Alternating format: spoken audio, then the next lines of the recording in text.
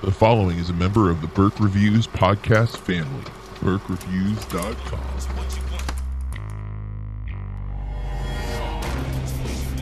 Top 5 movies. Top 5. Top 5 movies. Top 5 movies. Top 5 movies. Top 5 movies. Hey everybody, welcome to Top 5 Movies. I'm John Burke. With me, as always, is Corey Starr.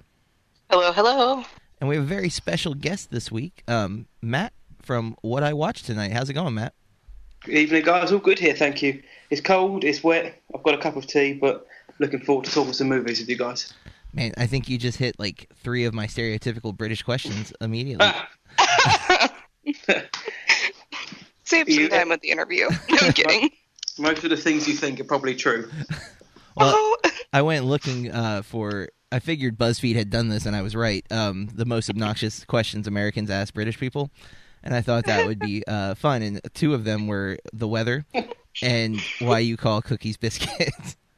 It is wet. I do have tea, and we do call cookies biscuits. But I don't know. We have cookies over here, but we just call them cookies. So that's normal to me. Okay. Well, there you go.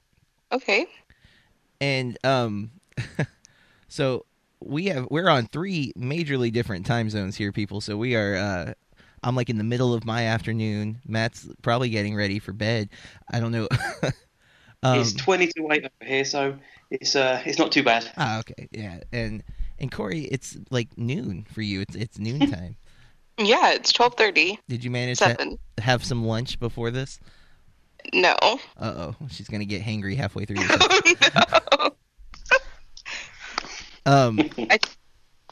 But Matt, you run a website called What I Watched Tonight. I do, yes. And I think that's where we'll kind of start. Is you are, what do you call yourself, a film critic? Movie reviewer is probably best. I've been doing it for a couple of years now, but the main reason I do it is because I think people just got sick and tired of me talking about films to the level that I tried to. So I thought, well, if no one's going to listen, I'll force my people to listen by typing them up and sharing them on the internet. But I love films. I've always have done ever since I was little, and I love writing. So the two pretty much go hand in hand, and it's something I've really enjoyed doing. I've got some good feedback, so long may it continue. Nice. What do you like? Do you have a day job too, or is that now like your current employment? Unfortunately, I do. I work in project management. So nothing too sexy, but and I come home to my lovely family and my young daughter, so it's full time all the time. And then in the evening we usually sit down and manage to catch at least one film a night, or a couple a week, in amongst everything else. And then I find time to do my reviews. So usually straight after the film, or sometimes the next day. So it can be pretty full on, but hey, that's how it is. Yeah, I can totally 100% relate to most of that. I started Burke Reviews 2 years ago as well, and I set out that year to watch 366 movies in 366 days. Wow. Yeah, and it was a leap year that year, and I gave myself a little leeway because I made it 7 movies a week. Didn't matter if I watched 2 on a Saturday or whatever, but I teach high school film.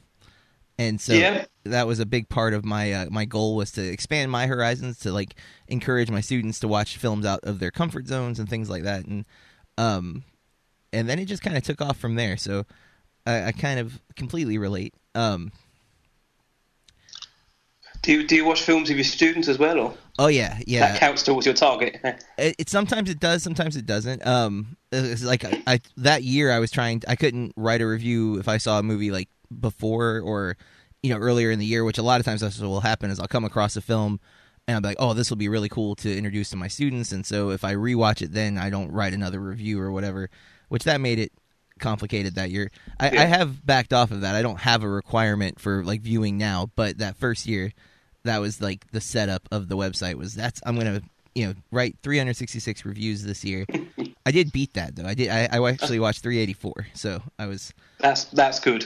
Did you find time to sleep or eat or anything, or? I don't know how. I was also getting my master's in information technology at the time, And yeah, so I sleep about 5 hours a day. I still kind of follow that pattern. Although I have to admit, I slept in today, which I don't usually do, but I allowed myself to catch up on some Z's, and I actually feel more tired because of that. So I don't know how you do 5 hours a day. No, Charles, no way. if it Or were out of the night. if it were up to me, I wouldn't sleep because I there's so many things I really want to keep doing, but like I know that I have to recharge the batteries. But yeah, Eventually, yeah. yeah, exactly. And Corey marvels at me all the time about that too. She is. I don't know. Do you sleep at all either? Oh, I do. I would like to get a solid 8 or 9 hours a day, but I don't. I am an insomniac, but I don't know how he does that consistently. No, I agree. Because he's crazy. I might actually be crazy. Who knows? Yeah. I like to juggle things, so not literal juggle, but I fail at that. So Matt, what part of England, or is it? I feel so dumb talking because I don't want to sound like an idiot when I ask these questions. No. But what part of England are you in? I am currently in a place called Essex, Brentwood in Essex. It's about, half an hour north of London kind of way. Just Okay. I'm originally from a little town about half an hour south of London, but I moved up here to live with my partner. So there's not an awful lot goes on here, but we have a cinema near. We have a few cinemas nearby, so that's handy. One of them's only about £4 a film, so I guess for you guys it's about $2.50 a film. So What? yeah, Nice. we have two of those nearby. So, but no, it's a nice part of the world. Yeah, It's never sunny, but it's a nice part of the world. See, I am in the Sunshine State, which is often also never sunny, but as we are, pelted with hurricanes and such frequently. But You can keep them, yeah. yeah, thank you. If I can say, yeah. I've only been to Florida once. I think I was about 5, but there wasn't any hurricanes then. But there was a lot of Disney around, so Yes, and that is a big part for sure of living in this area. I don't live too far from Disney. I'm about 40 minutes away or so. okay. But and we're in a small. Oh, I'm in a small town. Corey's in a small potato state. It's trying really hard to be a city.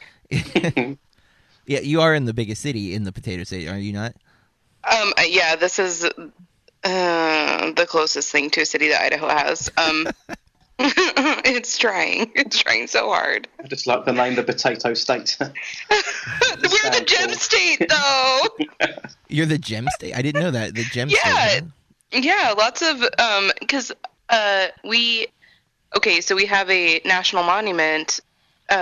Sorry, wrong word. We have a national park close by called the Craters of the Moon, and it is an old volcano. It's old nice. volcano sediment and stuff, and has caves, and it's really cool. But yeah, the gem state, John, get it together.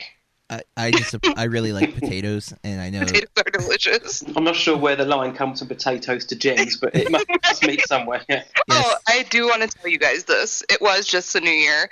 I can't do it because I think it's embarrassing. But downtown Boise, every year they drop a potato for New Year's. It's really silly. it explodes in the tater tots, and then everybody's happy. Yes. It's one way to bring in the new Catch year. my bucket. Well, I definitely relate. As you can tell, Matt, my co-host lives in several states away from me because I love movies and I talk about movies so much, and I find it often challenging to find local friends who are into movies as much as I am. Although Yep. MoviePass is helping tremendously because I've gotten several of my friends to get a MoviePass, and now they're much more willing to come to the films with me. I've heard about MoviePass. Isn't this you have a card and you have to be? Is it you have to be near the cinema to be able to get it? Is that right, or the theatre? Sorry, or Yeah, exactly. it's free? Or Yeah, it's you pay right now. It's $10 a month. I'm not sure what different currencies might be, but and I think we may have lost Corey. Hang on one second. Corey has a cat friend who is hitting her keyboard apparently. fantastic. Not sure how to add her back. Not sure how to take that, but Yeah. I'm gonna just tell her to try to rejoin, but And but with MoviePass, it has an app that you use on any smartphone, and you check into like the theater, and you do have to be like within walking distance essentially. Gotcha. And then you walk up and buy the ticket like normal. It swipes like a regular credit card. The difference is they pay the bill, you just pay for the service. Okay. Yeah, we have something similar over here. Something like the unlimited card. I think we pay about £18, so $15 a month, and you go as many times as you want a day. So you can go wow. into every. You can spend all day every day in there for a month for £15. So, but then they hike the price of everything else up. So a popcorn and a Coke's about £10. So they do get you in that way. Well, I guess that's a kind of better deal. MoviePass, you can go to one movie a day. So you couldn't spend the day at the cinema, which a lot of times, especially if I'm driving far to it, like to see, my local theater doesn't get all of the big artsy films all the time. Yeah. And so like if I drive out 40 minutes to a theater that has them, I could only see one from the past, and then I would have to pay for the other ticket, which sometimes I'm willing to do if there's just enough going on. But at least you haven't got to pay still. Yeah, exactly. But whoa, that was interesting. So you write reviews. Do you find film criticism to be like an important part of the film going experience?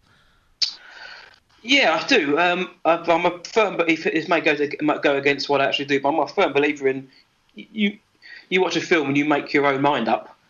So what I try to do is analyse the film, sort of break it down, and give my own personal opinion. But it's never a case of you don't ever go and watch this film, or this is the only film you have to see this year type of bluster. It's just a case of this is either fantastic, great, good, average, or this isn't a good film. This is terrible. But it's kind of more of a jog, a sort of a nudge in your side, just to sort of say, yeah, check this out, or maybe don't. But I mean, so many people nowadays have got their own opinions. I just like to sort of give them a little nudge rather than telling them outright, you have to see this film, or this is the worst film ever made. So yeah, so to answer that, so yeah, I think it's still important. I think it's very important. And you've only got to go online now to see how much stock people actually hold in Rotten Tomatoes or anything, just to see how much people still want to know what other people think. But in the end of the day, you use them as a tool to help you, maybe, rather than the be all and end all of your decision. Yeah, and that's how I like to approach it too. Is I like before I was doing it myself, I found critics that I seem to have like similar opinions in. Yeah. And so, I was able to make that distinction because, like, well, they like this, I like this. They don't like that, I don't like that. So now they see something I haven't seen. I kind of can, gauge, like, maybe I'll feel the same way. Yeah. I found it unbelievably hard to try to do, like, the traditional 5-star or 10-star rating because I didn't feel like those had context to me of, like, what makes a movie an 8-star movie versus a 7-star or a 9-star, like...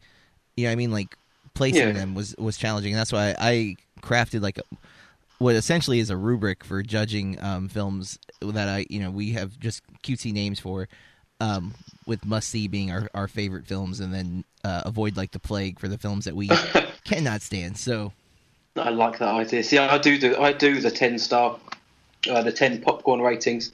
And it's kind of I do it by first impression, so I kind of always generally set the bar when I watch a film, because nowadays Hollywood films especially, or even the indie films, you expect them to be of a certain 6, 7 out of 10 maybe if you're going to go that way. But so I always start at that kind of gauge. But I don't know, it's just usually for me I can always formulate in my head, this is like 4 out of 10. I'm not enjoying this, or I like it, or this is kind of an average film, but it's above average for 7. But I kind of like your idea. I may steal it. Oh, I would. I would have no issue with that. Yeah, because I did I started with 10 stars, and then I was just like, when I would rate films, I was very unsure if I was using the same criteria or not. You know what I mean? Like, okay, this one's a 10, but is this one a 10? Like, how do I distinguish? And it was so overwhelming that I was like, I need some kind of criteria that I can use to judge that. I am saying, like, this is what I consider to be a must-see film, and this is what I consider to be this and that. But you're not putting it above this film, so per se. So yeah, exactly. There's no necessary ranking, and certain things will click with me for must see that I don't always understand, and I very rarely find the avoid like the plague movies. Like this week, I found 2. I know one of them. Yeah, and that was by accident on both. But I am trying, as I look to become a better critic, to not avoid movies that I don't initially think will interest me. Like Winchester, I really didn't want to see, but it's out. It made sense to see it and to give it a fair shot. And this time I was correct with my initial assumption that it wasn't for me. I've been looking forward to seeing that film, and I woke up the other day and I saw all of these reviews flooding in and just saying basically it's just a pile of rubbish. Yeah. But I'm going to go and see it. But that's one of the good things about doing this kind of as a hobby or a profession is I've certainly got, like yourself, I've got to see a lot of films which probably I may not have bothered seeing or wanted to see or been interested in the last few years, and actually by doing that I've actually found a lot of films which I consider fantastic, which probably wouldn't have looked at a couple of years ago. Exactly. My wife is really not good at this, but she likes to pick movies by the cover art on Netflix or on whatever streaming service we're watching, and she's picked some duds, but she's also found some films that I would have never watched that I've loved. One was East Side Sushi. I haven't seen that, and I hadn't even heard of it. And she picked it randomly. She's not even a fan of sushi, so I don't know what made her pick this one. But she picked it up, and I was just there, and I was like, all right, I'll watch it. And like 20 minutes in, I was hooked. And by the end, I really loved it. And then by luck, found it at a thrift shop the next day, like for $1 on DVD. And I was like, well, I'm going to buy this and show it to my students. And my high school, we have a culinary program too. And she's asked me in the past, the teacher, like, is there any films that are like really good food films that are school appropriate? And the answer is not easy to find, because like Chef is a great food movie, but it's not completely school appropriate. There's a lot of cursing in it and whatnot. Yeah. But East Side Sushi is like the perfect combination because it's really about the food. It has a lot of really great visuals that really showcase the sushi, especially. And yet it's PG, it's tame, and characters are very endearing. So that's become, I think, 2 years in a row she's shown it, and then this year they watched it and then attempted to make their own sushi for the first time. So I'm like, is it a comedy? It's more drama. Or? It's more drama. There's definitely some humor in it. There's the opening scene could make people turn it off because opening sequence. There's a Lifetime type moment where like she's working like a food cart, like a fruit cart, and she gets robbed, and it's pretty melodramatic. But then from there it gets really great. Like that was like they didn't invest a lot in the casting of the robbers because it's a small moment in the film, and it shows. Like. But if you stick it out, it's worth it. I promise. Well, I promise you, I'll watch this film now, and I will let you know what I think. Great. East Side Sushi. East Side Sushi.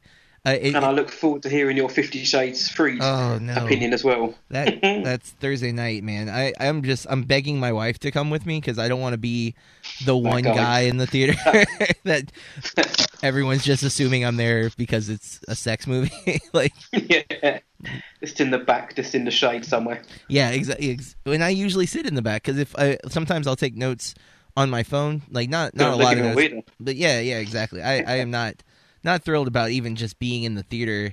Also concerned because I do teach high school, like how many of my like students' parents might be at that movie, and like Mr. Birkenfield, like no, it's not me. I promise.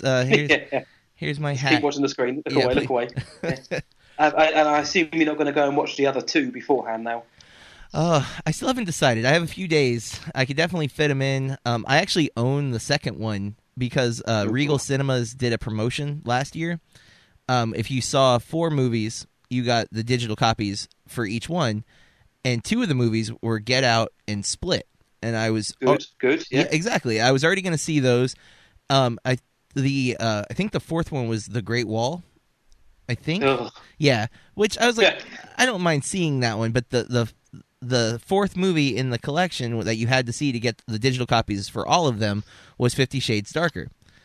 So that's the hook there. Yeah, well, so I bought get these films. You have to watch this film. I just bought the ticket and then I walked away. Like, It's like I want Get Out and I want Split for sure on digital. So why not just buy the stupid ticket and walk away?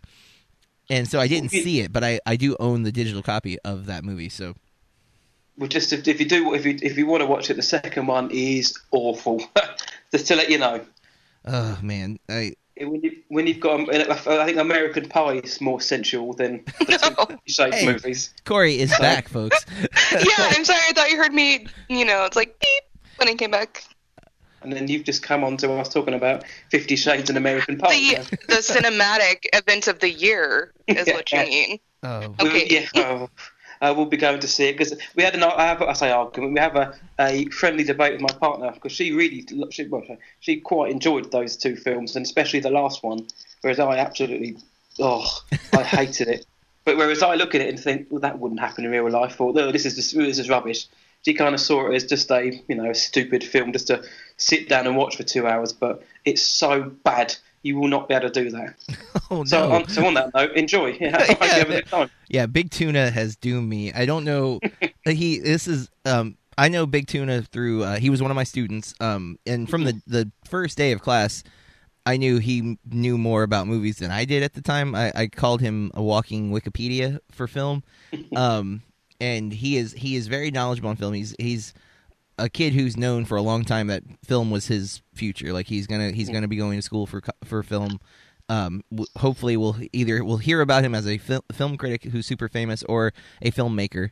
Either way, I had him for 2 years, and the last 2 years he's in the IB program at our school, and so he's not in my realm of classes. But we just end up at the same movies all the time because he goes pretty much every week to a movie.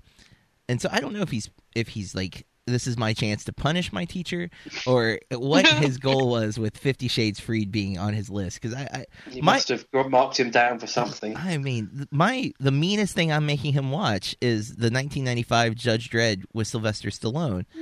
And that's not even that bad. No, it's stupid. It's awful, but it's funny awful. You're gonna have to up your game next time. Yeah, I went a little too kind. I had considered Rubber. And then I opted to not make him watch the telekinetic tire.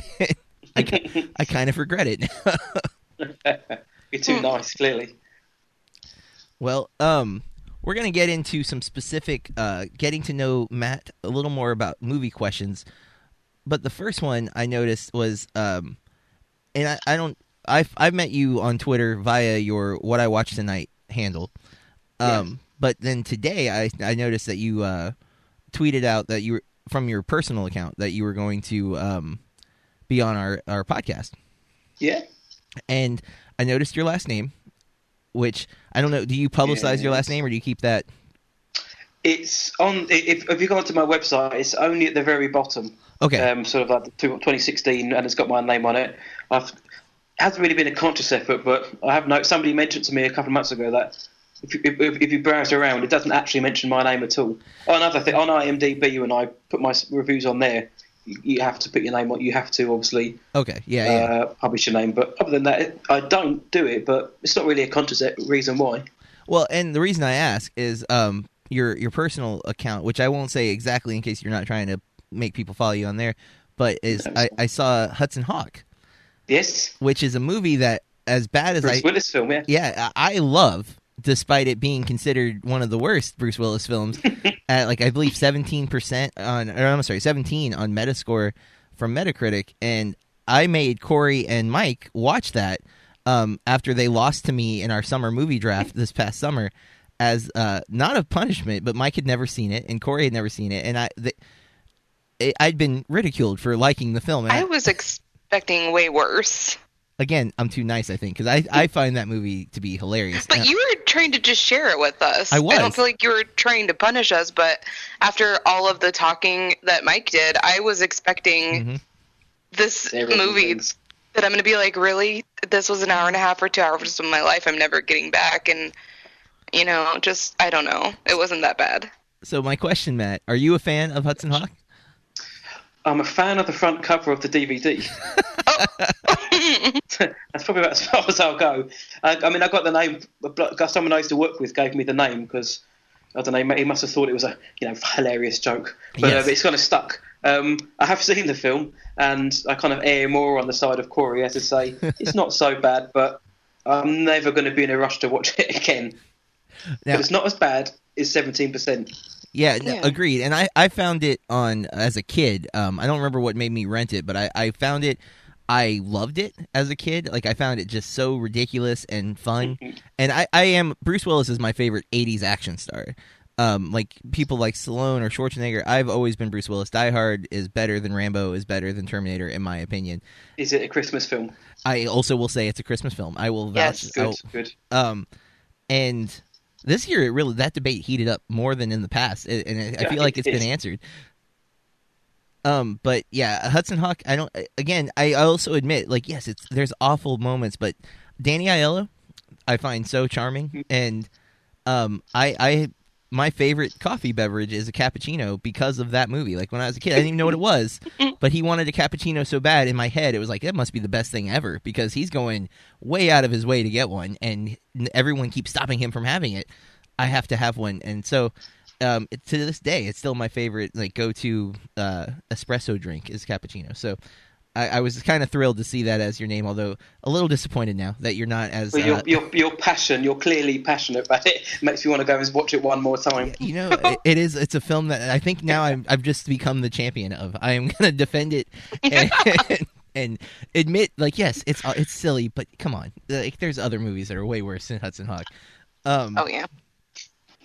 But so getting into these questions, these are questions we generally ask our guests before we get to their top 5, just to kind of know a little more about your movie history. And so we'll start with, what is the first movie that you remember watching?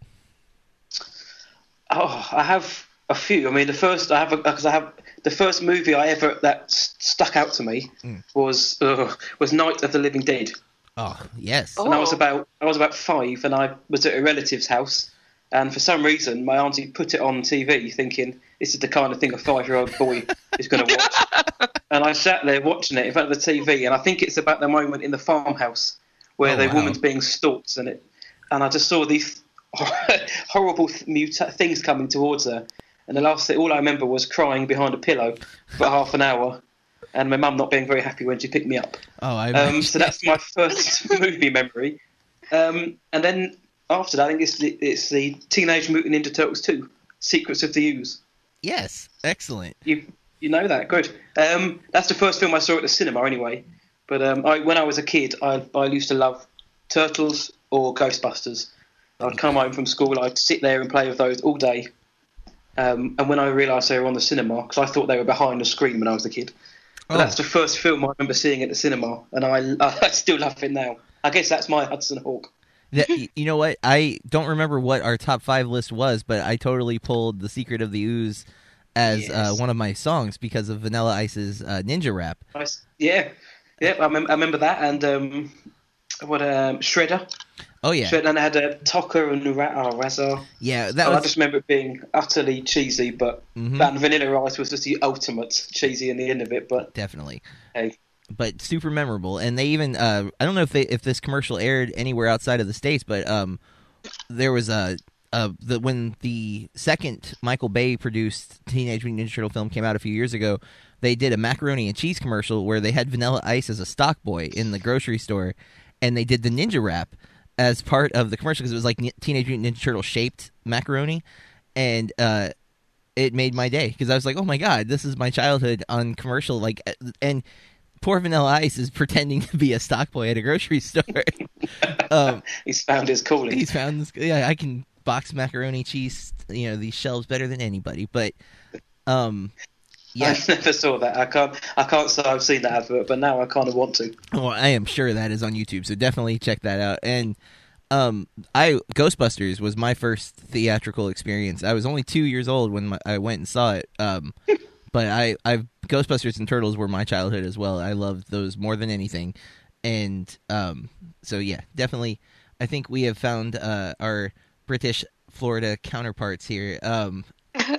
Fantastic, we found something. Yeah, exactly. But I remember this is going to make me sound like the wimpiest kid, but in Ghostbusters scared me as a kid because it was the dog statues that came alive. Oh, yeah. That walked to me. Yeah. That walked to me for about 10 years.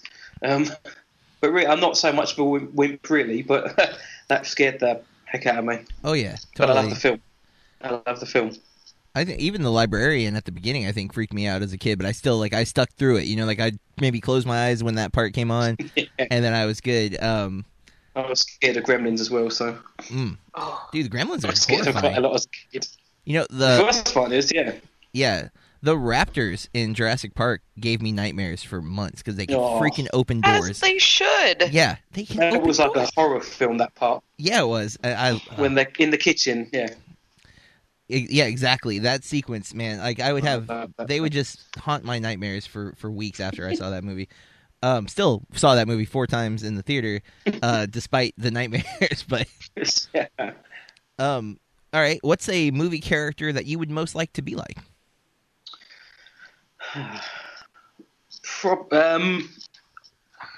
Probably the galaxy's coolest smuggler, Han Solo. Oh, Oh, yeah, He's cool. He's the ultimate cool. He's a smuggler. He's the cocky one who's who's good at. He talked his way out of stuff, even though he's absolutely terrible at talking his way out of stuff. for real. And it's a cool ship. He's got a loyal dog with a laser crossbow, or Chewie, and he gets to princess in the end. So That's a great answer for so many reasons. How excited are you for the Solo movie? I think I'm one of the 2% who's actually really looking forward to it. So Me too. I'm I'm all about the world building, and it's good. I don't see how it's not going to be a fun film. Yeah. I don't know how they're not going to make it just a throwback and just good fun. I am a huge fan of Donald Glover too, and him playing Yes. Lando has me completely excited. I think I'm more excited for that. Yeah, and I've seen Hail Caesar and Rules Don't Apply, which I can never remember the actor's name who's playing Han Solo, but Alden, I think I can't say it. Ehrenreich. yeah, that's it. And It's something like that. Yeah, I loved him in the in Hail Caesar. I thought he was fantastic. So I think it's the best part of that film. I'm partial to Josh Brolin, but yeah, he's definitely one of easily the standout of that film though. Like what I remember most about it are his sequences, and I'm hoping that he nails Solo. And there's I like Ron Howard's a solid director, so Yeah. even though I would have liked to see what Lord and Miller were gonna do, I'm okay with them replacing them with Howard because I know Howard's gonna make a solid film, and At best, it's going to be a solid film. yes, and maybe it'll be the one that stands out, as these different breakaway films are made. But yeah, I'm looking forward to seeing it, and it'll be here soon. Apparently, we're getting something over the weekend. So Oh, that's right. The Super Bowl is supposed to premiere the trailer. yeah. That's So all eyes on. So come Monday morning, I'll be checking straight away. So yeah, exactly. Because I don't know. I haven't been keeping up with sports for like the last 2 years. I'm not 100% if I'm going to watch the Super Bowl or not. see, I'm in terms of American sport, I'm a NHL fan. I want to be an NHL fan. Like every time I attempt it, I just end up not like watching it. But I like the idea of hockey a whole lot. I don't know. I think I need to go to a game. And we have a pretty great team over here. The Panthers, yeah. Yeah, and Tampa Bay Lightning. Or the Tampa Bay, yeah. And I just haven't made an effort to go, but I hear it's great. So on the list. What movie have you seen the most in a theater, Matt? In a theatre, The Dark Knight. Man, when that film came out, I remember I saw it on opening night over here, and then I think I saw it about 4 or 5 times after that. And I'm not somebody who usually goes to a cinema. If I see it once, Yeah. I'll probably wait for it to come out in digital or home release. But oh man, I went to see that film about 4, 5, 6 times at the cinema. Man, that Christopher Nolan has that effect. Our good friend Corey and I, our good friend Brendan, who was on our last interview episode, his most seen movie is a Christopher Nolan film, Interstellar. He saw 12 times.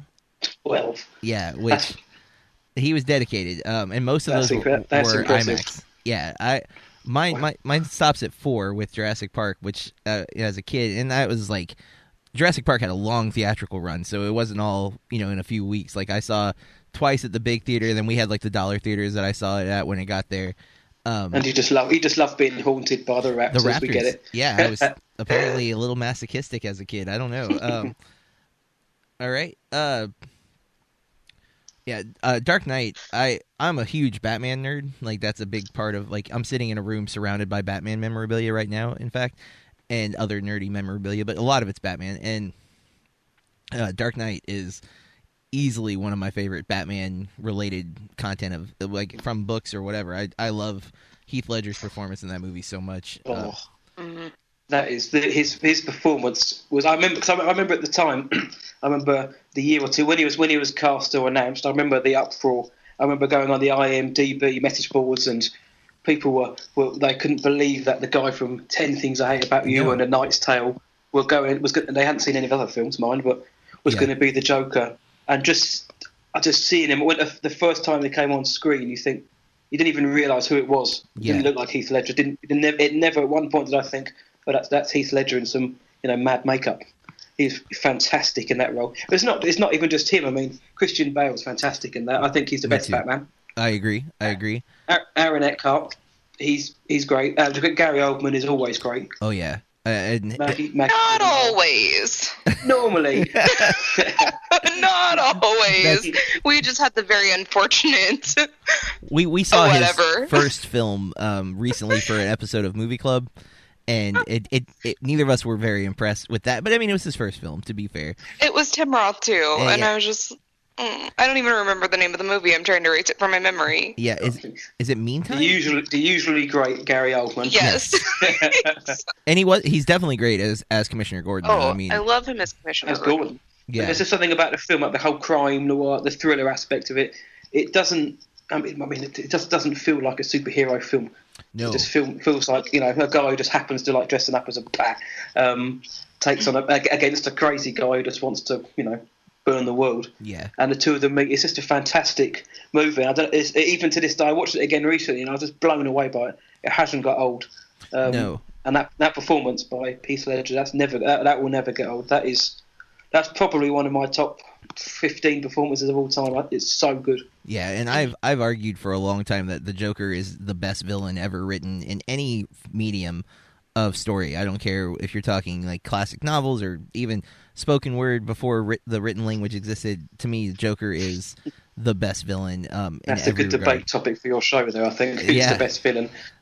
For sure, and and Heath Ledger's performance as the Joker is possibly the best version, although I am very partial to the animated Batman, Mark Hamill's Joker. Yep. But I do love Ledger's Joker for sure. I hate Jared Leto's Joker so much. I was kind of on the fence with his Joker. I thought he was okay, but he's got the problem now that he was the first, movie Joker after Heath Ledger, so he's always going to be good. So compared to that, it was awful. But I don't think I thought he was okay. I didn't think he was too bad. I would have liked. I felt like his place in that movie was so pointless that it made it worse. But he could have not been in the film, and it wouldn't have made a difference whatsoever. Exactly. And I wish that you can't use a character like the Joker like that. Like, to me, that's just it's a disgrace that that's how he was used. Had he been the villain or had he been a major component to the film, maybe we would have found some enjoyment, because it wasn't even Leto's performance that I didn't like. I didn't like the art design. Yeah, but we could spend way too long discussing the awfulness of Suicide Squad, and I have yet to watch Bright. But I guess you have. I think if I could somehow manage to work out how to write down as a rating, that is Bright. It's it should have been so good. But it's just the way it's executed, and the writing is awful. But I could go on for quite a while about that. I really wanted to like it, but I just couldn't. Yeah, our friend Brendan, who I've now mentioned twice, also I think We're obsessed with you. I'm kidding. Yeah, he might have said that was the worst movie he's ever seen. I can't remember. It was something. Oh. He went big with the analysis, and I'm going to watch it at some point. I just keep delaying it, so I don't know. From the Red Box? For the Red? What do you mean? From the Red Box, minimal financial. Oh, it's on Netflix. Stake. It's a Netflix original. Oh, I thought that was in theaters. No. No, I think they're going to release it for a short one. That's the Will Smith one, right? Oh, yeah. Yeah, that's right. Joel Edgerton as an I thought it was ogre. in theaters. It's a Netflix original. Oh, my God. Oh my god, I'm sorry. I was like, for some reason, I'm thinking this was in the theaters because I heard some other friends talking about it. Well, I think they were going to release it in theatres. Yeah. Hopefully not for Academy recognition. Yeah, definitely I not. think they were going to give it a short run because they spent about $100 million on It's it. the highest heck? Netflix production, yeah. I think they're kind of thinking that we need to try and get some of that back. Well, and they've already greenlit a sequel. And I think they greenlit the sequel before the first one came out. they did, but Which, in hindsight, is a terrible decision because the first Huge. one's awful. But Netflix has actually defended the film and attacked critics over it, saying that we're out of touch with what's good. So yeah, It's just very heavy-handed. Yeah. That's all I'll say. When you watch it, the messages are good, but it's so heavy-handed and it's not well written. It's acted okay. Joel Edgerton's good as he seems to be at the minute. yeah. The only thing I got from Will Smith is he's starting to look a bit old, but that's all I can take from him from that. But I mean, I'm yeah. always surprised. Oh, go ahead. No, please, Corey, go. I was going to say that I'm always really surprised with Will Smith because he does some really good movies. Yeah. And then he does not good movies, and it doesn't seem to affect his image. Yeah, no, it That doesn't. makes sense. he's done some really good dramatic films, but then he kind of follows it up with something like Bright. I mean, you look at his last couple though. Like he had the I keep forgetting the name of the movie from 2 Christmases ago. With it has an amazing cast because it's Kate Winslet, Mike Pena. Oh my God, I cannot think. I know exactly which one you mean because it did have a fantastic cast. I think Ed Norton's in it too, and something Collateral Beauty. Yes, Collateral Beauty. And I didn't see it, so I my criticism of it is not fair. But I've read enough. Like I've read the plot and synopsis, and I was so surprised because the movie that I thought it was, based on the trailer, is not the movie that it is, and it did not do well at all in the box office. So even without actually seeing it, that's kind of my point. Is he's done a lot of these movies where it's like it looks like it could be so great, and then it's just huge disappointment. Box office wise, and then critical reception and even fan reception. You don't hear a lot of people touting, "Hey, you got to see Collateral Beauty," Yeah. And it's a shame because I grew up a huge Will Smith fan. I love Will Smith. Yeah. But man, some of these last few, like Concussion was a solid movie. Some of the accent was a little much, and some of the line reads like "Tell the truth" was a bit too memorable, I think, for what it was, and. Yeah, and then Suicide Squad. I thought he was fine in Suicide Squad. He was one. He wasn't like my issue with the film for sure. I don't think he ever puts in. He's usually he can be in bad films, but I don't think he's never really. He's never really the worst part of a bad film. Yeah. He's usually pretty good in it. So that's true, and so Bright. I eventually will watch, but I don't know. And I guess you're in no rush. Yeah, I am not. This is probably a good question to follow that up with. Is there a movie that surprised you the most? Like you went in kind of maybe low expectations and it was really great, or you went in with really high expectations and it really just crushed you, like it was so bad? Yeah, I mean, recently maybe comes a bit of a surprise, but Logan was one of them because I'm not a huge superhero fan. I like them, but I wouldn't class them as a massive superhero fan. And again, I wouldn't even class Logan as a superhero film. But I saw the marketing with the black and white with Johnny Cash in the background, and I remember thinking, what is this going to be like? Is it? And then I saw the movie and I thought, wow. And I thought Logan was incredible. That was one of the best films of the year. Yeah. And I thought Hugh Jackman was one of the best performances of last year. Yeah. I wish it had came out later. I mean, it did get Best Adapted Screenplay nomination, which is huge. That is huge. Especially for a comic book character film, but I think if it came out later in the year, maybe Jackman's name would be in the running a little more. Patrick Stewart as well. Oh man, there's so much emotion in that movie. I haven't been able to bring myself to watch it again. I did buy it the second it came out, and I have the noir version where it's in black and white, and I really want to watch that. But I'm not ready. I'm not ready to sit through some of those scenes again. But yeah, I just didn't know what to expect from it. I thought, is it going to be kind of a bit like the the other Wolverine movies that have come out, solo Wolverine movies. But I remember watching it, I was absolutely drawn in by it. And like you say, yeah, there's some of those beats that happen during it are heavy. It is a pretty heavy movie, but it's got such a good payoff at the end as well. Totally. I really enjoyed that film. And well, we're getting to that point. I think we should start getting into your top 5 all-time favorite movies. Okay. Sorry, go for it. Sorry. Yeah, no. So what we usually do with this, one, before we get into your list, we like to give you free reign to say whatever it is you want to say about these movies. So, Corey, you want to give the spoiler warning? Yes. You guys can go to BurkeReviews.com and check out Matt's list. Otherwise, full steam ahead, there will probably be spoilers. And he may choose not to, but you never know. And we don't want to censor you, Matt. So if you want to just drop big spoilerly bombs about the movies that you're listing here. Now, you're going to go from number 5 to number 1, and we will most likely have some things to say. Although Corey and I both have seen quite a bit of movies, and yet it never fails that our guests seem to have a few movies on their list that we haven't seen. And so I think you may have seen some of these. Yeah. Okay. Either way, I was listening to your episode with Chris Peckover from the Better Watch Out director. Yes. And I've kind of fall in line with what he says. That none of these are kind of sort of 1900 films from Holland or whatever he said. They're all pretty mainstream. That's my top 5 is very much mainstream. With my number 1, I won't say yet, just in case I don't like to have overlap, but I'll mention my number 1 at the end there. So Matt, what is your number 5, top 5 all-time favorite?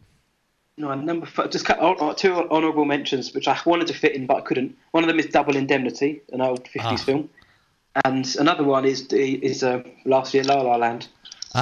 Very just nice. To throw that out, I saw it again the other night, and I really loved that film. So number 5, $1 Million Baby. See, I've not seen this one. Oh, it's Clint Eastwood, Hilary Swank, Morgan Freeman, and the three of them. It's three of them together are just dynamite. There's something about boxing films. I don't know what it is, but I get drawn into boxing films. I don't know if it's. I don't even follow the sport, but it's. I don't know if it's the sort of the singular journey of the protagonist or from the grotty gyms to the glitz of the lights to the final showdown. But there's just something about boxing films which just captures my attention, and this one is, for me, the best of them all. Oh wow! Yeah, I like Rocky, but this is something else, I think. I need to definitely check this one out. I too have found I'm not a big boxing fan. I do like MMA quite a bit, but I've never been into boxing. I've always found it a little slow and often the payoff of a fight is either way too quick or way too long, where you get to that decision 12 rounds later. Yeah. But boxing movies, I agree. Everyone I've given a chance, I think I have enjoyed to some degree, but I have some big holes, this being one. Raging Bull I've never seen, and there's one other, I don't know if it's a big hole, but I haven't seen Southpaw, but I am a Jake Gyllenhaal fan, so that's a good film. Yeah, that's one I really want to check out. But I did see Bleed for this last year or the year before with Miles Teller. Miles Teller, yeah. And I thought that was excellent and underseen. Not enough people were talking about that film. I agree with that. I love Miles Teller. But $1 Million Baby, when you get a chance, check it out. It's fantastic. And Hilary Swank is incredible. Oh, I think she won Best Actress. I think the film itself won Best Picture. I think won Best Director, Best Actress. I think Morgan Freeman got Best Supporting Actor. Oh wow! So it swept them pretty much the major awards. But it's a couple of hours long. It's fairly slow. The pace itself is quite slow because it takes time to obviously learn more about the characters. It really delves into them. There's a lot of heart. There's a lot of hurt. There's a lot of emotion. But there's some good. There's so many messages about values and truths and loyalty and fear and it's the message is it's okay to fail. It's better to fail than to never try. So. Yeah. But it's such a good film. I can't recommend it enough. Yep, that is on my must-see list now. I'm lukewarm with Eastwood's films. I love Sully. I didn't love American Sniper. I'm not really looking forward to the 1527 to Paris or whatever it is. 1517, I think. Yeah, to Paris. That's coming out next week, I think. Yeah, I'm not. well, I have to see 50 Shades Freed next week, but Your diary's booked. yeah, I'm a little, but and I don't know. I think I've seen a couple of other of his directing films, but this one it's been on my radar for obviously a long time. It won all the awards. I think I actually own it. I just have not gotten to it, and so this recommendation comes strong. Yeah. It's such a good film. I'm pretty sure you won't be disappointed. I'm looking at the cast and I'm like surprised because like Jake Baruchel is in this. And Yeah, he's kind of a fairly minor support in that character who comes in every now and then, but he has a small but fairly important role. Michael Pena is in this and Anthony Mackie. Yep. We got two. We got Falcon and Ant-Man's assistant. Yeah. So, man, I'm sorry. I just got a message from one of my students that they're about to watch Me and Earl and the Dying Girl, and that made me very happy. Corey, have you seen $1 Million Baby? A long time ago. I can't believe it was released in 2004, but I really enjoyed it. But I feel like it's also kind of a heavy movie. Yeah, it definitely has that vibe. I was a Karate Kid fanatic, so I have to admit I became a Hilary Swank fan when she was the next Karate Kid. Yeah. And I forgot about that. Yeah, most people did because it's not a good movie. But as a kid, it was on HBO like all the time, so I would just keep watching it because it was like, well, there's Mr. Miyagi. How bad can it be? Like it's Mr. Miyagi. You're judging a film by Mr. Miyagi's presence. Exactly, and she's a good actress even then. There's a lot of cheese in that, and I believe Michael Ironside is the antagonist like teacher. And he's always, big. If I'm wrong, it may not be Ironside, but I'm pretty sure it is. But I think that's probably a good point to transition to your number 4, Matt. Number 4 is Lord of the Rings: The Two Towers. You picked one specifically. I did pick The Two Towers. I mean, I love the trilogy, and as it happens, I've got the television on mute at the minute, and unfortunately, An Unexpected Journey is playing in the background. That didn't make my top 5 as a spoiler. But The Two Towers, I love the trilogy. I really enjoyed the first one and the third one, but I think The Two Towers it tops them all. I know every sequel seems to get the comparison, but there's a real sort of Empire Strikes Back tone to it. The Fellowship wasn't exactly a jolly movie. Frodo seemed to enjoy getting stabbed quite a few times during that. But with The Two Towers, the stakes were ramped up. You really saw how big the bad guys were. The heroes don't exactly run away with a massive win. And Helm's Deep at the very end. That's one of them that literally defines epic Helm's Deep. The Battle of Helm's Deep. Now, is this a film you've seen like several times? Is this one you rewatch like every year kind of thing? Or I watched all, for my sins, I watched all the Hobbit trilogy and the Rings trilogy, the extended ones, a couple of weeks ago. I watched one every night for 6 days. It's something I've been meaning. I'd like to watch it more, but probably for the last couple of years I've been thinking I really want to watch the Lord of the Rings trilogy again.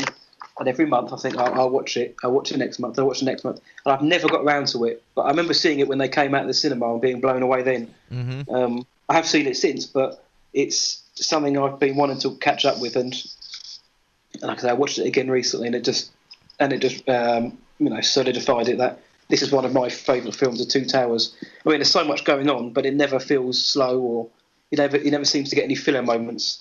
Even when the two hobbits are talking to trees, the trees come alive, and it starts to get a bit odd. But it never feels, to me anyway, it never feels slow or bulky.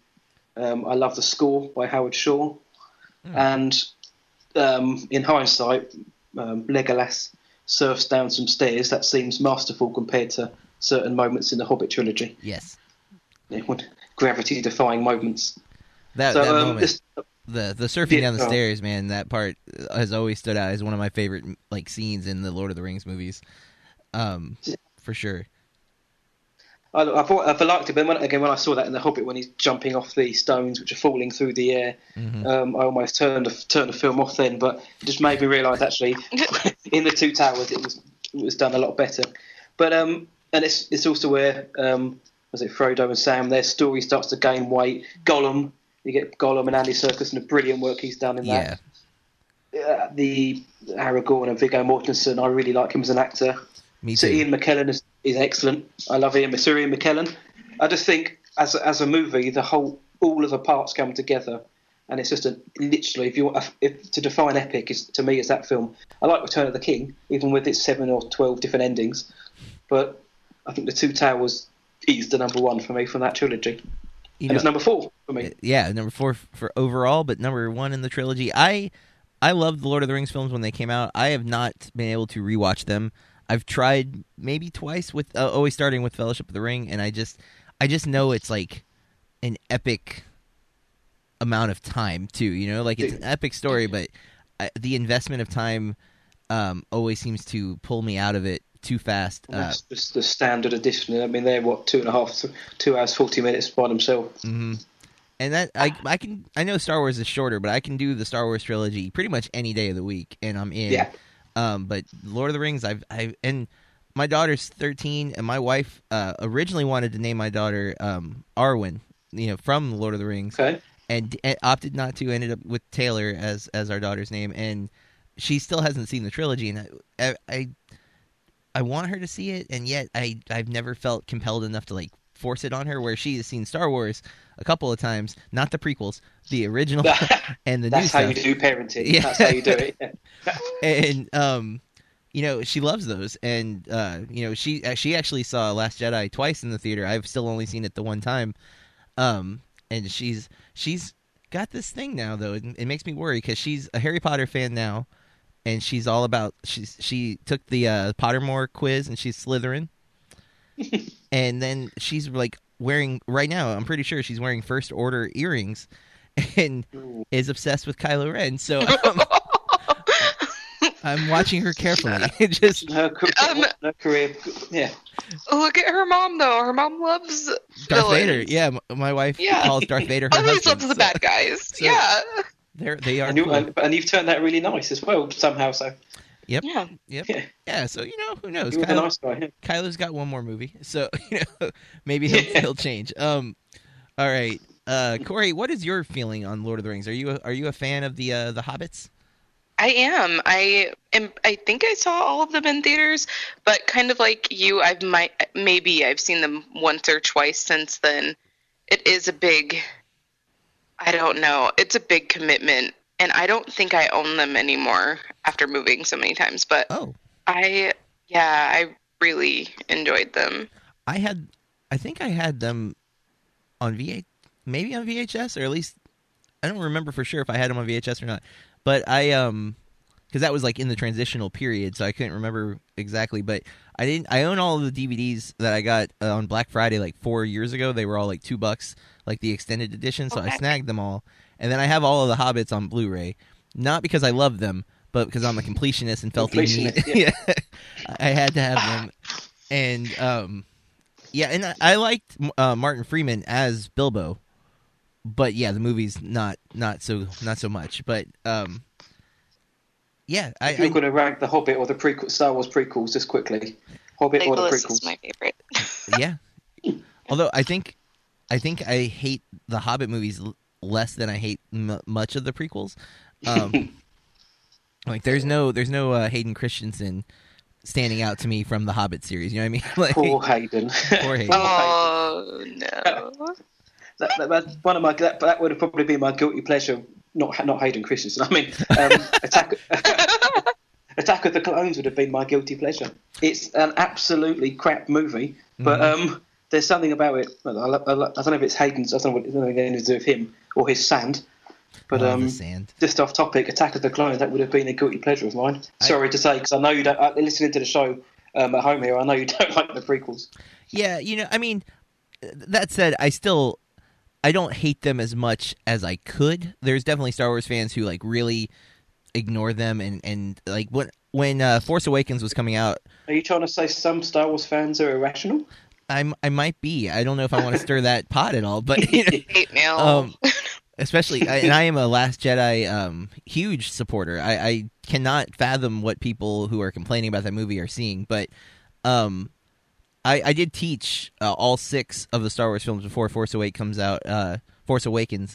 came out to one because I had students who hadn't seen any of them, and I was like, "What? Whoa. Hold on!" And then we used Joseph Campbell's Hero's Journey as our framework for studying the films, and we actually watched it. I think it's called the Hammer cut where you watch A New Hope, Empire Strikes Back, jump to the prequels, watch the prequels, and then watch Return of the Jedi after you see Jedi, yeah, because it shows Anakin's story and whatever after you find out the big twist of Empire. And it was interesting to show. And then they made some lightsaber fights that one turned out really well and the others not so much. But we never had this in my education. I missed out, I think. Yeah, I agree completely. Like my coolest class was like a computer class where we made faces with like random key commands. So, yeah, but man. times How are could you changing. not have seen Star Wars at that age? I know, right? Like I'm like parenting, guys. My- You gotta. My daughter, she's almost 2, but she can say Stormy for Stormtrooper. She knows Darth Vader. Okay, Nice. she only knows the bad guys. But actually, no, she knows BB-8. But her favourite thing in the world, probably no surprise, is the Porg. Dude, there is a book. I don't know if you've seen this kid's book. It's Chewie and the Chewie Porgs. and the Porg, Oh yeah. my god, I was so happy when there was the page with him sitting at the campfire. I died. Yeah. She's not allowed to see that scene because it might scar her for life. I totally understand, but man, that was Yeah. that moment in the movie cracked me up so much, especially the Porg's face of just like, are you going to eat that? And we all know that as soon as the camera went off, he ate it. Yeah, totally. There was 2 there, so he ate both of them. Hmm. But what they don't show is the fact that he obviously had to rip its head off and then skin it alive. Yeah, they don't show the preparation. Oh man. Thankfully. I wish we had sponsors because I feel like we could have one of those food crates right now. Like, and speaking of preparing food, all right, what's your number 3 all-time movie, Matt? It's a nice slide into that one. Number 3, Empire Strikes Back. Perfect. Marvelous movie. Thing is, with that, the position seems to flip sometimes. It's always Empire, but sometimes A New Hope tries to push its way in there because A New Hope, similar to Force Awakens, A New Hope's kind of a lot more fun. It is kind of like the swashbuckling journey, whereas Empire is a bit heavier, a bit more mature, as they say, a bit darker. But it's such a brilliant film. The fact, A New Hope ends with them destroying the Death Star. Spoiler, and everyone's so excited, and the joy and the hope, and the Empire opens with them, the rebellion, basically getting their asses handed to them. Yeah. So already it's quite a different start. Lucas passing the reins off, I think, to Irving Kershner was such a good decision back then. One of the good decisions he did make. For taking these Star Wars films into a different direction, other than what it could have been. But I love him, man. You've got Lando, who's always cool. Billy D. Williams is just, one of the epitome of cool. Yeah. Meeting Yoda on Dagobah, and all of the awesome quotes that he comes up with. Another spoiler: the Cloud City fight in Darth Vader. Him being Luke's father. I mean, that's still to me the coolest twist in any film. Yeah. I wish I'd been alive back then to see it. But that film, Empire, it's similar to The Last Jedi. It's such a sort of different change of tone to the film that came before. But I think it's such a brilliant movie. It's one of those films which I could probably watch it once, twice a month and probably still never get bored of it. Yeah, I completely agree. I got to go, because of Burke Reviews, I got to go to the Star Wars celebration back in, Nice. I think it was March or April last year. And I went to a panel with Billy D. Williams, and Warwick Davis was hosting the conversation. And I have to say, I've loved Force Awakens and The Last Jedi, but why no Lando? I don't know. Oh, are they going to bring him in 9? I don't know. And that was the question Warwick asked Billy, and Billy's like, they haven't asked me. And I feel like that's wrong, It's certainly because they can't be scared of rehashing the past. Because I love the Force Awakens, but Yeah. To put it politely, it has some fairly similar beats to The New Hope, or to the actual OT in general. But No question. And really, Last Jedi, there are elements of Empire and Return of the Jedi in The Last Jedi. So yeah, it's not afraid of it. So let's bring Lando in, and especially They should have had Lando on the casino planet. dude. Have him be the code breaker or something. I totally said that when it was happening. I'm like, is it gonna be Lando? Is it a surprise? Like no one knew Billy D was in this. Is he gonna be in this? No, it's Justin Theroux. Nope. Yeah. Yeah. And no offense to Justin Theroux, I like Justin Theroux, but he didn't like that. Could have been Billy D. At least Lando could have been sitting somewhere in the casino, just chilling out. Like even he may not have had nothing to do. He could have just been there, and I would have believed that. I mean, it's obviously Rian Johnson probably didn't seem to mind what people would think about his film because it's such a drastic change. Mm-hmm. But do you think in the back of his head he probably thought, if we put Lando in this, all we're going to hear is, we're clinging on still, or we're having to rely on the old characters. Yeah, what? Probably maybe for fan reaction, or the backlash it may have got. You're completely right, and unfortunately, he still got backlash. I guess there's no you can't please everybody. So I don't know. I hope Lando ends up in number 9, especially since Carrie is no longer here. Let's if they have a giant showdown at the end. I think he's got to be in it somewhere. Even then, it probably people will still say, it's similar to the end of Jedi, where he's, piloting a ship. Yeah, comes in I'd have him in it.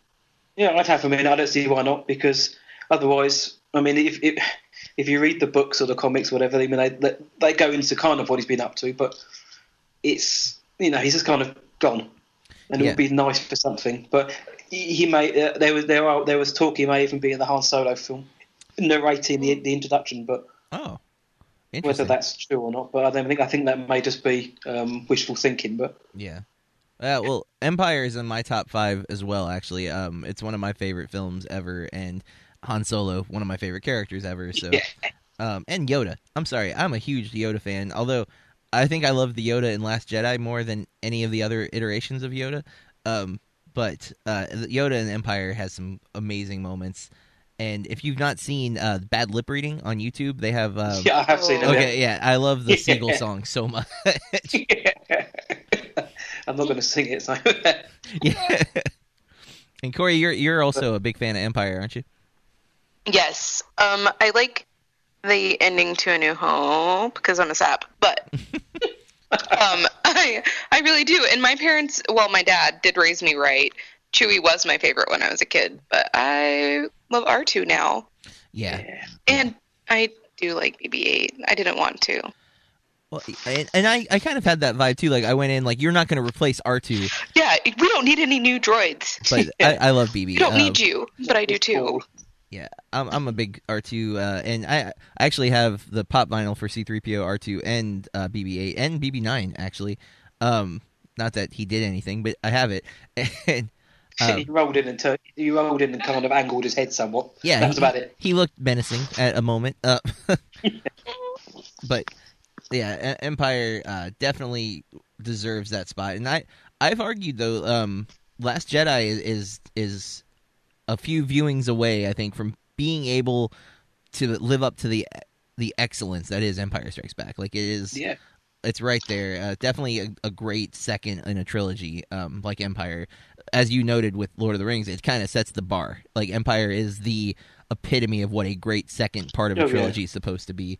So every other one will always get compared to it. So yeah, I think The Last Jedi. I think what do we know? Maybe give it 5-10 years, or if they ever take a break from making these films, maybe then when people sort of lust for it, maybe these people who don't like it for whatever reason maybe take a favourable shine to it, because it's a brilliant film, The Last Jedi. Agreed. Exactly. All of the Disney /Lucasfilms movies have been great. I thought Rogue One was that's on a par with the best one for me. Yeah, I need to rewatch Rogue One. I went in. I definitely liked it. Like I didn't see anything wrong with it, but I didn't connect to it. And part of it is I am not.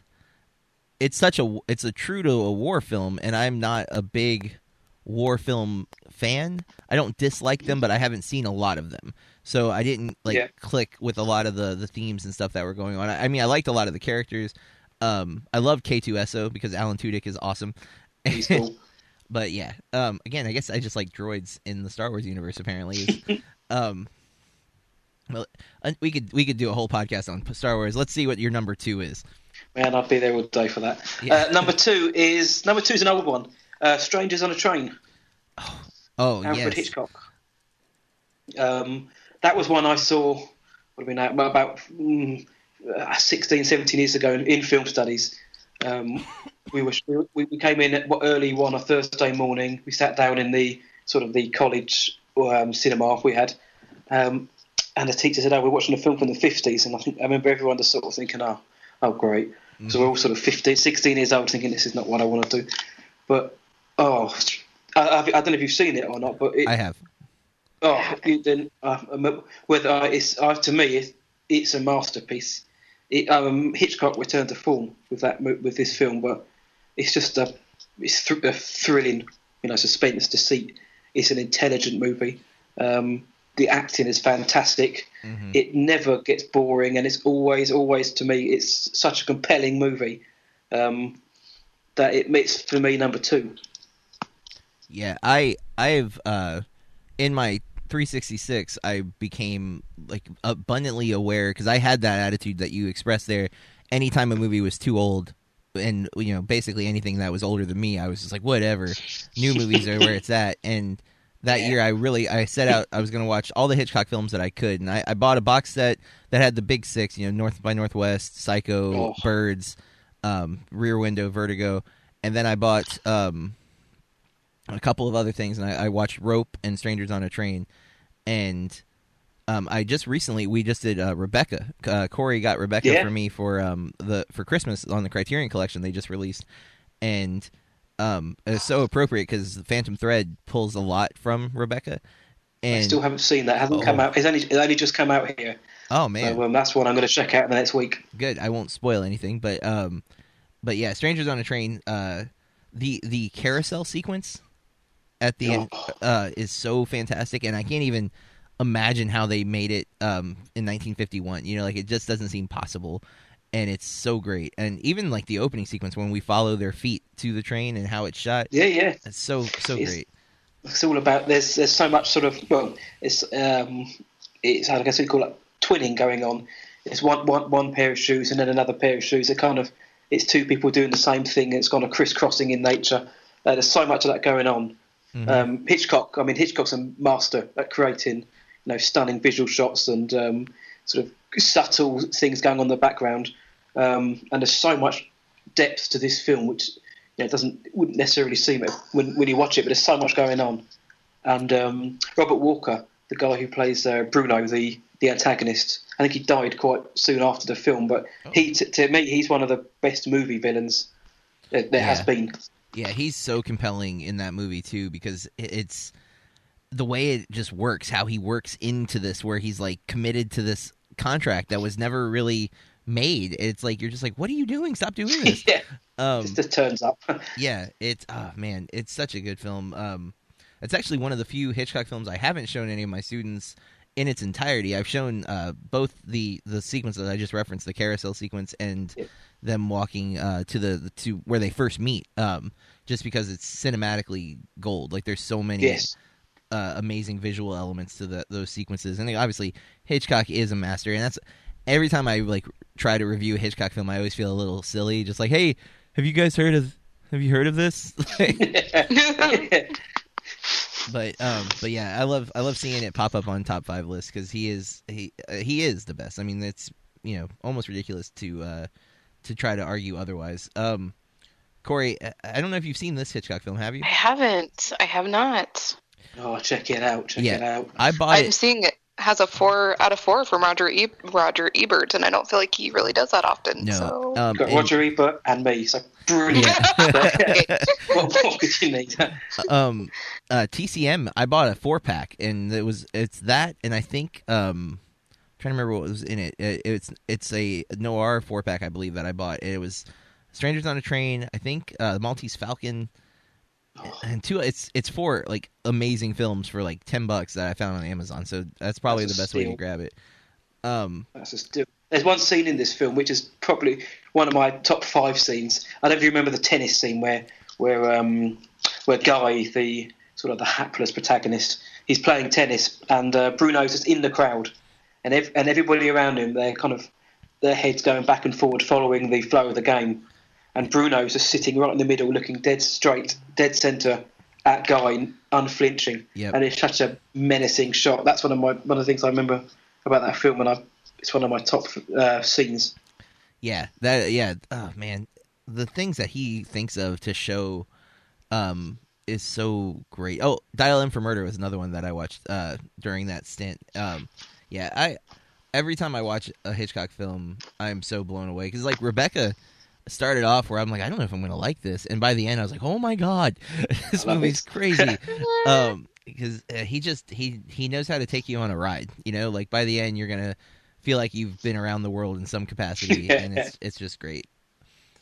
All right, that leads us to the number one film of Matt's.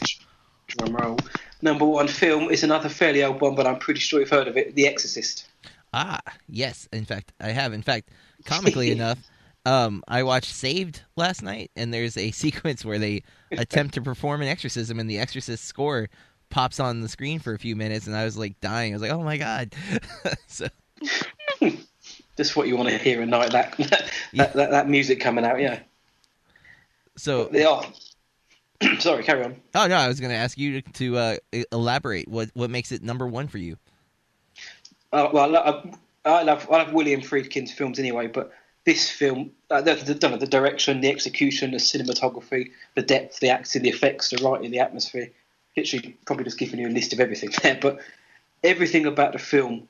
Again, on first viewing, it can be a superficial kind of great horror film where somebody spews green vomit and somebody masturbates with a crucifix, and it's all a bit mad. But I mean, the opening 10 minutes of the film is pretty much dead silent. Nobody speaks, and it's set in Iraq, and other than some subtitle chat, there's this kind of eerie opening 10 minutes with two shorts going on, and obviously it transitions into Georgetown and into the main story. But the way that the pacing is done is fantastic. I mean, it would have been so easy to turn the film into like a devil chasing schlock with awful dialogue and strange story devices, but they left that for The Exorcist too. But the way they treated the story, to so much respect, it's the way it's paced, the way they took Friedkin and Blatty took so much time to go into the characters.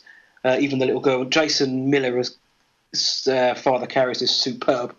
I mean, his haunted eyes say everything, and his performance holds that movie up.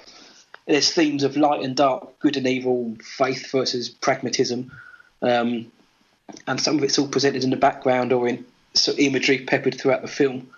But at the heart of it is just human stories. There's the anguished mother, the priest who's lost faith, a policeman, the grounded policeman, and of course the 12-year-old girl who's possessed by the demon. And the way they kind of build on those characters before then unleashing literal hell in the last 15 minutes is storytelling done 100% masterpiece for me. It's so well done. I mean, the first time I watched it, I think I was about 14, so I think relatively I was late to the party, and it just blew me away because I mean there was an aura about it. Apparently it's the scariest movie ever. People were passing out, and on the first time I saw it, I was terrified, and because it all just felt so real. It just felt real, which I think was what Friedkin was aiming for. Yeah. But even then, I was struck how much of a sort of a bigger movie this was. It was more than just a horror film. Something sort of gripped me to it, and ever since then, I've watched it. I don't know how many times on DVD or Blu-ray, and every time it's on TV, just breaking down every scene. And there's so much to take out of the film. I don't know if you read the book, but the book is fantastic as well. But the way the film is, I could go on all day about it. I think it didn't. I think The Sting picked it to the best picture at the Oscars, which, as much as a good film that was that year, I mean, The Exorcist deserves all the acclaim. Yeah, and Breathe. I saw this when I was way too young. I don't remember exactly how old I was. I know I was younger than 9, and I remember being so terrified of my bed shaking from like that, and I've never gone back to it. Not because it wasn't a great film. I was just so freaked out by the movie. And I don't know, my mom kept me from horror movies for most of my early childhood, so I don't know what allowed her to think it was okay for me to see that particular one. And man, you've made me want to dive back into it. I've kind of been still afraid of it, even though like I don't necessarily subscribe to all of the things that the movie describes happening, and generally horror movies don't scare me anymore. I mean, I'm not like some big guy who can't be scared. Like I can totally get scared, but I'm over it after the movie. Like I'm scared in the moment and then I'm fine. Usually nowadays, it's all you've kind of seen it all before nowadays as well. Yeah, and so but I've still it's never escaped my memory. And again, I've seen some of the scenes. The scenes are so iconic that I've seen them outside of the whole film, pulled out for clips or whatever. But yeah, your passion has made me want to dive back into it. So I'm gonna have to seek this out. Even now, I still watch it now, and I probably, I don't know, hundreds of times, literally. But I still get terrified. Or just watching it because there's something about the way it's built up. The sphere I'm not a huge fan of the phrase, but it is literally a slow burn. Something's coming. It's like somebody's put a match to the end of the dynamite, and it's very slowly getting there. Something's coming, but they take their time building to it, and when they get to it, for me, the payoff is fantastic. And man, the way it's shot, the way it looks. I can go on all day about this. And Corey, you are a kind of horror fan on this podcast. What's your take on The Exorcist? I watched this when I was too young. I think I was 12 when I saw it, and my mother told me it was the scariest movie ever made, and I fell asleep. Oh. But we've kind of talked about this before. I watched movies I shouldn't have at very young ages, so I feel like I just wasn't affected. But I do want to rewatch it, and I have read how some of the scenes have been made, like when she's like in the bed, and I love how they made that scene. Although I read that it hurt like heck, but so I know I need to go back, and I do like movies that have a lot of atmosphere and that are kind of a slower pace, especially horror movies. So I feel like we should add this to Movie Club in the middle of a romantic comedy. Yes. Because I don't know if I can take anymore. I'm kidding. Come on, we're one movie into it. She did not like Moonstruck, which I actually really enjoyed. So, no. But to counteract, let's watch The Exorcist. Yeah, we'll just jump right into. I like your thinking. It's a rom-com. This is October. Yeah. What is it? Halloween in February. Yeah, well, 8 months is fine. We usually do horror movies in October, so I didn't realize we should have done this one this past October because we both had not seen Suspiria, and we dove into that, and unfortunately, we are of the minority of that movie. We did not love it, and we're not moved by any of it. And I don't know. I think Corey and I might be too big of narrative fans, and that's maybe what didn't click for us. But yeah, Corey is generally a big horror fan. I'm not opposed to horror. I just don't think I always get what horror is going for. I think but Exorcist seems like one that it's doing exactly what I expect a horror movie to do, and so I'm on the same level. I like horror films, but so many nowadays are kind of just by numbers. You can see what's going to happen from a mile off. They're not scary. There's too much CGI or whatever, and it just takes you out of the film. Yeah. So I do agree with what to do with this film. It's for me it's about story first. Yeah, like I say, you've got masturbating miners and green puke, and you've got heads turning and all that, but they're kind of just almost add-ons to the human story. But the great coming, you haven't got any heroic priests coming up with a grand plan together to defeat the devil from a confession box. It's done in such a human way. I mean, you can class it as a horror film, or it could be classed as, like a drama, almost like a drama. Yeah. Like a dark drama, I guess. But I couldn't. Obviously, I can't recommend it enough. To me, it has been and always will be the best film of all time for me. I can't. I think about it quite often because I'm sad, trying to think what film, what could come along which could top this for me, and I don't know what could. Now, if I recall, there's some controversy about different cuts of this movie. Like, there's some deleted scenes. Do you have any take on that? Like, do you like the original edit, or do you like to watch all of the potential? Like, there's a scene where she climbs down the stairs or something? Like spider walk scene. Yeah. Ooh. I subscribe to the idea that the one you see at this theatre cinema, that's the one you should see because that's the director's vision. But I'm also a sucker for extended versions or the director's cut. And I think the director's cut of The Exorcist for me which includes that scene and a couple of other sort of exposition scenes and narrative scenes. That's better for me. I like that scene. If it wasn't in there, then fine, I could have done without it. But when at the moment it happens in the film, the main character just received some bad news. So you kind of get like a double scare type thing, double hit. So I prefer the director's cut because you have the original cut, which they cut a few bits out to try and make it less scary or less terrifying. But the version you've never seen before, I think it's called the director's cut. That's the one for me. Okay, so that's the one I will look to go with. That is an interesting kind of take too, because you do have those options. It's like, which Blade Runner do you watch? And everyone seems to have a different opinion of which is the best one. I rewatched that again. I thought, I don't know which one am I going to watch, and I was told by everybody you've got to watch the final cut. I think it was the final cut. Yeah.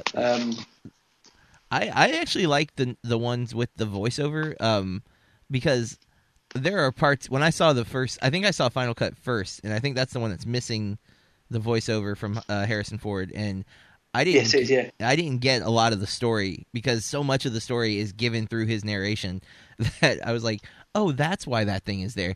Oh, that's that. So, but is that good storytelling? Because there's a narration kind of tells you what's going on, or it's a valid point. And they come get into that argument as well. But did you like Blade Runner? Can I just ask? Oh yeah, I am a fan of the first one, but I am a huge fan of 2049. I love 2049 a lot.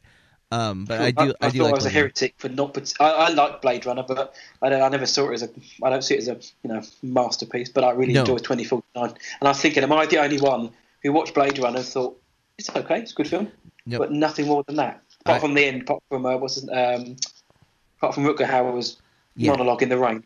Oh, I love that monologue, and I think the visuals of the film are fantastic. But yeah, no, agreed. I was a little let down because I came in very, very late to Blade Runner, but still I came into it a good 6, maybe 10 years ago that I like jumped in and like watched. I sought out and bought all of the versions of Blade Runner because again, completionist. Just to make sure. And then I didn't know they were going to do 2049. Nobody did at the time that was going to happen, but I loved Arrival so much last year that I am on board with Denis for basically anything he does. Very interested in his Dune remake that he's working on. I'm interested in that. I'm going to be the heretic now. I wasn't overly keen on Arrival. Well, I'm still. You haven't cut me off. I'm still here. No, you're still there. Yeah. I wasn't. I thought it was okay, but that was one of the films where I'd heard so much hype about it being the best film of the year. I just thought it's okay. It's good. I liked Amy Adams in it. But I just thought it just didn't hit me like it did other people, and I've also felt the same with The Shape of Water this year.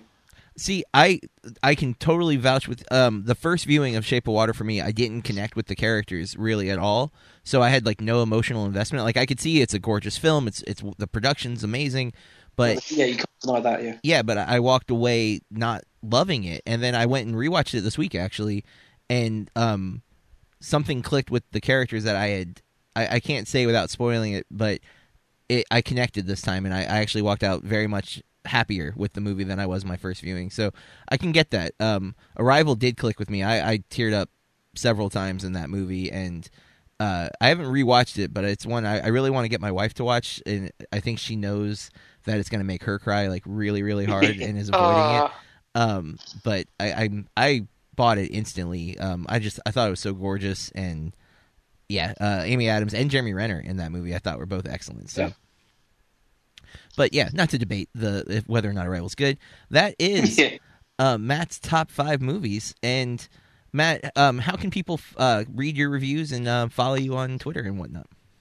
You can find me at whatiwatchtonight.co.uk, on Twitter at WIWT_UK, and we're also on Instagram at What I Watch Tonight. And you can follow me on the social medias at Burke Reviews, and Corey? At Corey R. Star, 2 R's on the end. And Matt, we want to thank you for setting up this call with us. I know it was a lot to work through, but I feel like it was well worth it. Yeah, no, thank you very much for the opportunity. It's been great. Anytime, guys. All right, well, Matt, we'll definitely have you back on the show, maybe in the future for like a regular episode. You can, because we build our top fives on various categories. In fact, our next episode that we'll be recording next week, we're going to be looking at our favorite Marvel films, not exclusive to Marvel Studios, Marvel characters in films. So any of those films that will count, Mike, Corey, and I will be building our list and debating, because Black Panther is almost here. Yes. So super excited about getting to see that movie. I'll be tuning in. All right. Well, great, Matt. Thank you very much again. Have a great rest of your evening. You too. Thank you, guys. Thank you. Corey, I'll talk to you later. And Matt, have a good night. You too, Bye, guys. guys. Thank you. Thank you. Peace. Bye.